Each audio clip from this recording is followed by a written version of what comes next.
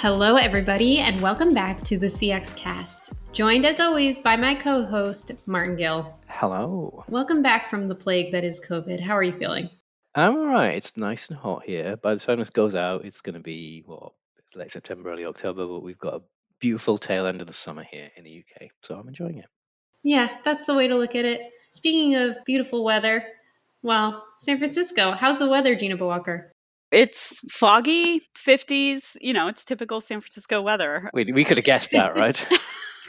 Right. Just as you'd expect. And I do appreciate making me feel at home. This is the most English start we could possibly have to a podcast, just talking about the weather. So thank you. There we go. Martin feels right at home. Well, I feel right at home with you, Gina, because Gina Bhawalkar, principal analyst on the CX team, has been on the show a few times. Thank you so much for coming back.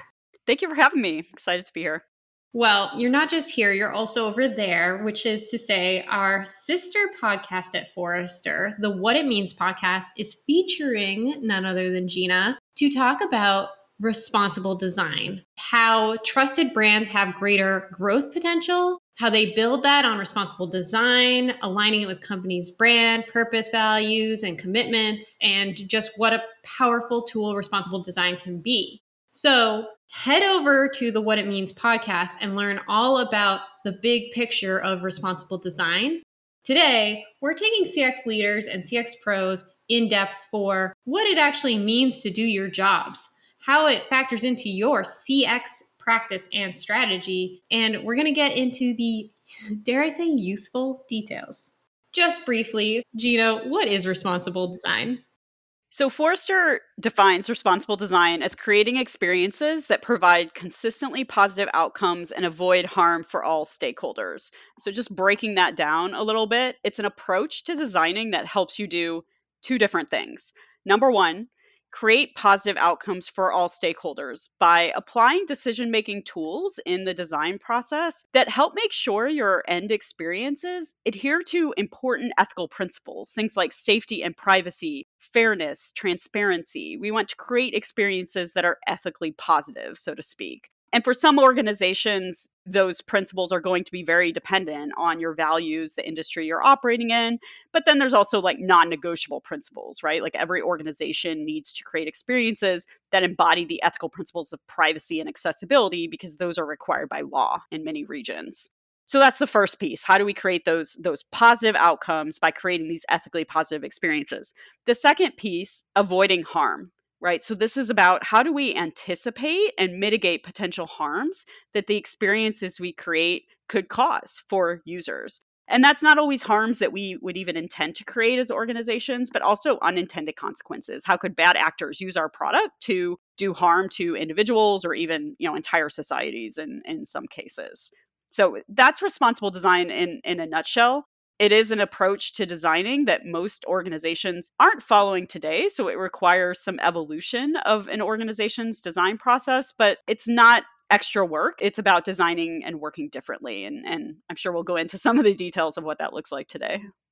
So before we get into like what and how and the details, like you said, I want to pick up on positive outcomes don't cause harm. Mm-hmm. Why doesn't every organization want those things? They just seem like table stakes for good business. I think in theory, if you were to ask any executive, do you want those things? They probably say yes. But then if you put a microscope to their design process and to their experiences, in practice, it's not always happening. And there's a few challenges that I think are at play here that prevent that from happening. One is, I mentioned a moment ago, there are regulations in place as it relates to things like privacy. We have GDPR as it relates to accessibility. We have the Web Content Accessibility Guidelines. But when you look at a lot of ethical principles, there's not clear guidelines for what that means in practice. And so I find that sometimes organizations are like, yeah, it makes sense. We need to create experiences that embody these principles of transparency, explainability, et cetera. But I'm not clear what that actually means in terms of specific decisions that I'm making when designing an experience. So the lack of regulations and clear guidelines is a barrier. There's also this perception that this is going to slow things down. A lot of what responsible design is about is asking more questions in the design process to anticipate what potential harms could be and address them. And organizations are trying to move really quickly right now, particularly as we're seeing such rapid advances in technologies like generative AI is a great example right now. Companies are under pressure to create their strategy and to release initial features quickly. And they're not necessarily wanting to take that step back and say, are we asking the right questions to ensure we're not going to be harming our users by deploying these technologies in this way? So, lack of regulations, perception that this is going to add friction to the process. And then also there's sometimes this question of whose responsibility is this? Who is the person or the team in the organization that should be raising these red flags and saying we're making a decision that could potentially lead to harm? Certain organizations have office of ethics or chief trust officers. This is often where that sits, but I would say that's the rarity. It's not the norm. And most organizations kind of lack that common centralized function or common ethical framework by which they're making decisions in designing customer experiences. So I'm hearing that this isn't just a added responsibility for designers. This actually does require responsibility at the most senior levels. Is that right? Absolutely. I mean, like with many things, to be successful with responsible design, it starts with the leadership of the organization actually making this a priority. So, going back to your question from a moment ago, Martin, it's not just the leadership saying we need to practice responsible design because we want to create positive outcomes and avoid creating harm. We're actually going to hold ourselves accountable to doing that because we know the ethical principles that are important for us to adhere to as an organization because they align with our mission, our values, and our commitments. And we are putting the appropriate governance and policies in place to ensure that we are enforcing those, that we are adhering to those, that we have checkpoints built in to make sure that we're not making decisions that violate those principles that we say are important to us as an organization. That top down commitment, that this is a priority and this is something we're holding all of us as an organization accountable to is a really important first step. So I can see how naively you can look at that. So clearly, organizations, no executives going out saying, let's cause harm and deliver negative outcomes. But I can see how you could look at what you described and say, well, it's going to slow us down. It's going to be cumbersome. It's going to get in the way of things. It's business prevention rather than innovation. So in practice, what does this look like? How are design teams embracing it and making it real? Yeah, there's a couple of aspects to this. So, first, if you just look at the overall kind of culture and how the organization works, and Angelina, I know you think and have written a lot about culture in the past. There's some important steps that need to happen there. For example, we interviewed a large technology firm for this research where they were really trying to create a culture of ethics where every single employee understood, had the training, and had the tools to consider ethical impacts in their day-to-day work. And they created safe spaces where they said, you employees, if you notice that we're making a decision that is in violation of ethical principle, raise the red flag, speak up, and we will take that input seriously. That's one important piece of it.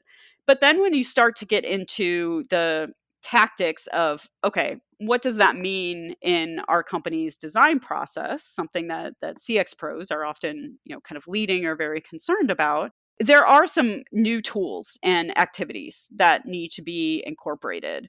Let's take something like personas, for example. Most customer experience teams are probably using personas in some way. But there are some new tools. Anti personas is something that I came across in this research that I never heard of before.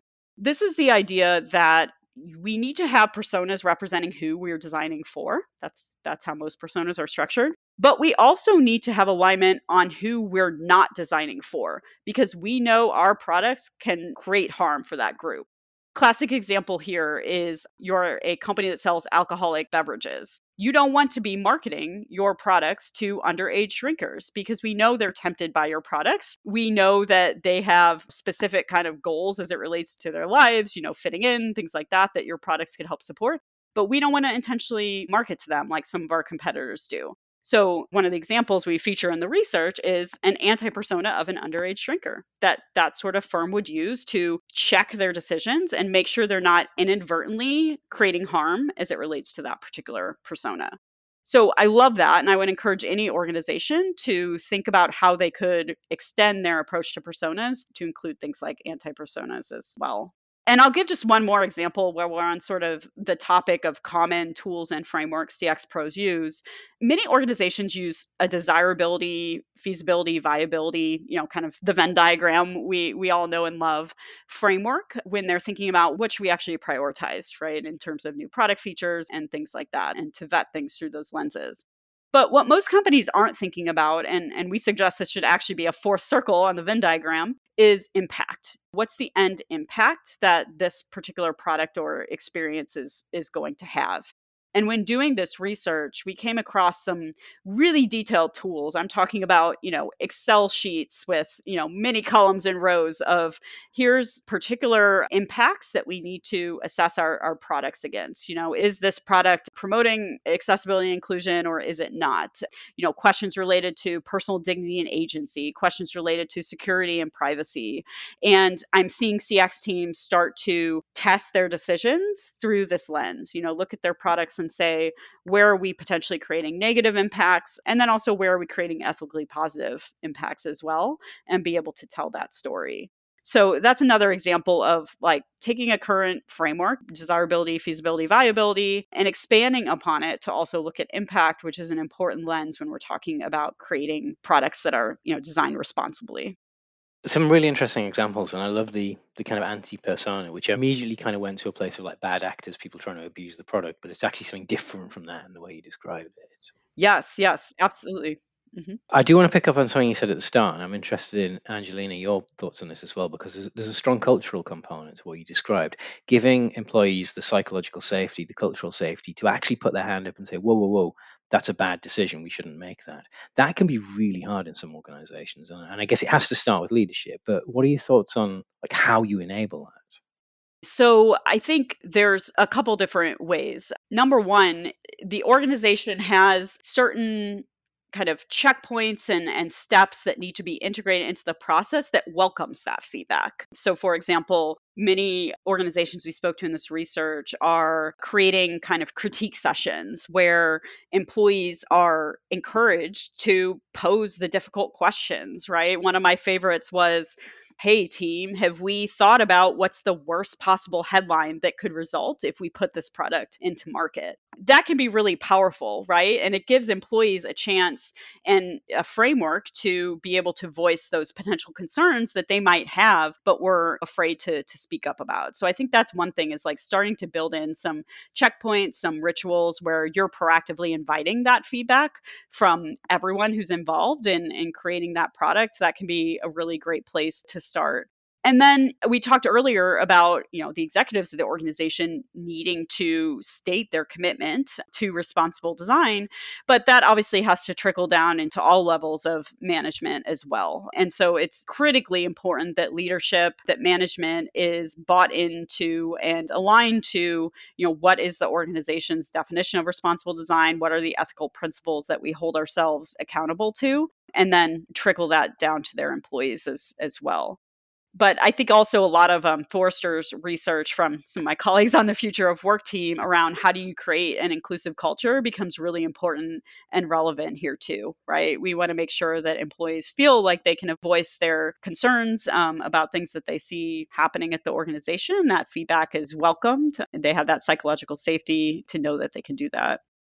It does align with my observations that process and policy will highly impact culture, and then culture in turn will support the process and the policy. So you really have to do these things concurrently, get support from the top, build out the policies to support the process, and then encourage the culture around responsible design.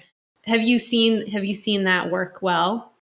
Absolutely. I mean, one of the companies that we interviewed for and wrote about in the reports we published for this research is Salesforce. Now, Salesforce is a bit unique in that they have an office of ethics. So clearly, ethics is a priority for the company. But one of the things they did that was really cool is they didn't just, say from an executive level, these are the ethical principles that are important to us as a company. they came up with a straw man of that, but then they actually surveyed their employees and asked them, which of these principles are most important to you? Because they wanted to make sure that they were getting that pulse and that they were factoring in that employee sentiment into ultimately the structure and the principles that they would hold themselves accountable to as a company. And, they learned that for employees, like human rights was a top concern. And so you actually see that reflected as a priority when you go read about their Office of Ethics. So I think that's really powerful in terms of just, creating that culture where employees feel like their input is valued. And, I would suspect employees at that company are probably more likely to speak up and want to speak up because, they feel like they sort of had some shared ownership in creating what the company's approach to ethics actually was. So it kind of strikes me then that a lot of the benefits from this could come from not screwing up, not making mistakes, not marketing to underage drinkers, whatever the thing is. How do you flip that on its head? How do you measure we're winning, we're being successful? What are the KPIs or the metrics that we should be looking at? So I think there's a couple ways that you can approach this. One is we've talked a lot so far about this notion of this is about designing towards specific ethical principles. And so I see companies creating metrics related to specific principles. Let's take something like transparency, right? You can imagine as a CX professional, if you are conducting satisfaction surveys, right? Say you're a bank and you're collecting feedback from people who've recently opened new products with the bank, asking questions about, did you understand, the terms of the particular product that you were opening with us? That would give you a really good indication of how transparent the company is being in terms of explaining that product on the website, on the account opening application, that sort of thing. As it relates to ethical principles like accessibility and inclusion, I see firms actually tracking how many instances of non-inclusive language do we have on our site. They're using platforms to help them do that. Or how many accessibility violations do we have in place on our site? That's a very clear way of measuring if you're actually delivering on those principles in your experiences. So that's the first place you could start, is like creating KPIs related to specific ethical principles. The second thing, and I talk about this more on the What It Means podcast that I hope everyone will listen to, is we have really been able to show how responsible design is a great strategy for building trust with both your customers and with your employees. And I would encourage everyone to read Forrester's Trust Imperative research, where we talk about the key levers that are important for organizations to focus on in order to build trust. And those levers include things like empathy. So you could also think about creating metrics around specific levers of trust and seeing how those, improve over time as you begin to implement a responsible design strategy. So I think there's different ways that you could think about it. But absolutely, like with anything, it's important to know going into this, what are we hoping to achieve as a result and how you're going to measure that. I think the communication one's particularly interesting. So, little plug for our CX Index research. One of the drivers that comes out consistently, particularly in banking insurance, around a driver of loyalty for customers is communicates in plain language. So, if you can actually kind of systemize how you think about communicating in plain language, we can show that that actually drives positive customer outcomes. 100%. That's such a great example. And I would say, of all the ethical principles that I'm seeing organizations adopt, inclusion is a big one right now. Many companies have externally stated their commitment to inclusion.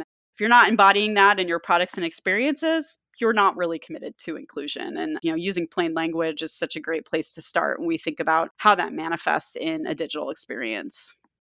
Gina, you have a bunch of very specific activities to help folks get started that they could really put on their calendars today to get into this. Do you want to offer a couple ideas for the audience?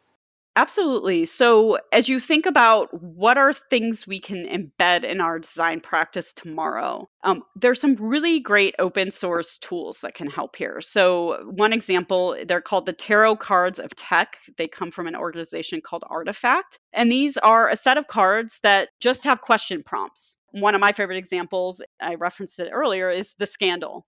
What's the worst possible headline that could result from us releasing this product? There's also one that prompts you to consider impacts on certain marginalized groups, for example. So I would encourage people, download those cards, and you're probably doing design critique as part of your process today. Create a specific design critique session where you're using that tool to begin to vet your designs through this lens as well. The second thing I would recommend is identify one high priority product or experience that your company is working on right now. If you're working on something that's largely kind of fueled by AI, that might be a really good place to start. And set up a session where you begin to apply those cards to that particular product. And that's going to give you a really good sense and really, more importantly, start an internal dialogue around what potential impacts this product could result in that maybe we haven't considered so far. So that's probably where I would start is integrating a practice in your process related to, asking more questions and then focusing on one high priority journey and beginning to assess the impact of that. So that kind of important fourth dimension that we talked about earlier today. So that has been run through a big complex topic. Gina, people can find you online at forrester.com if they want to talk to you. Absolutely. Yes. Or on LinkedIn. Find you on LinkedIn, tag Gina on LinkedIn, or if you're a Forrester client, book a guidance session, come talk to Gina, read the report. Just remains to say thank you, Angelina. Thank you, producer Ellie. And thank you, Gina. Thank you, Gina. Thank you for having me.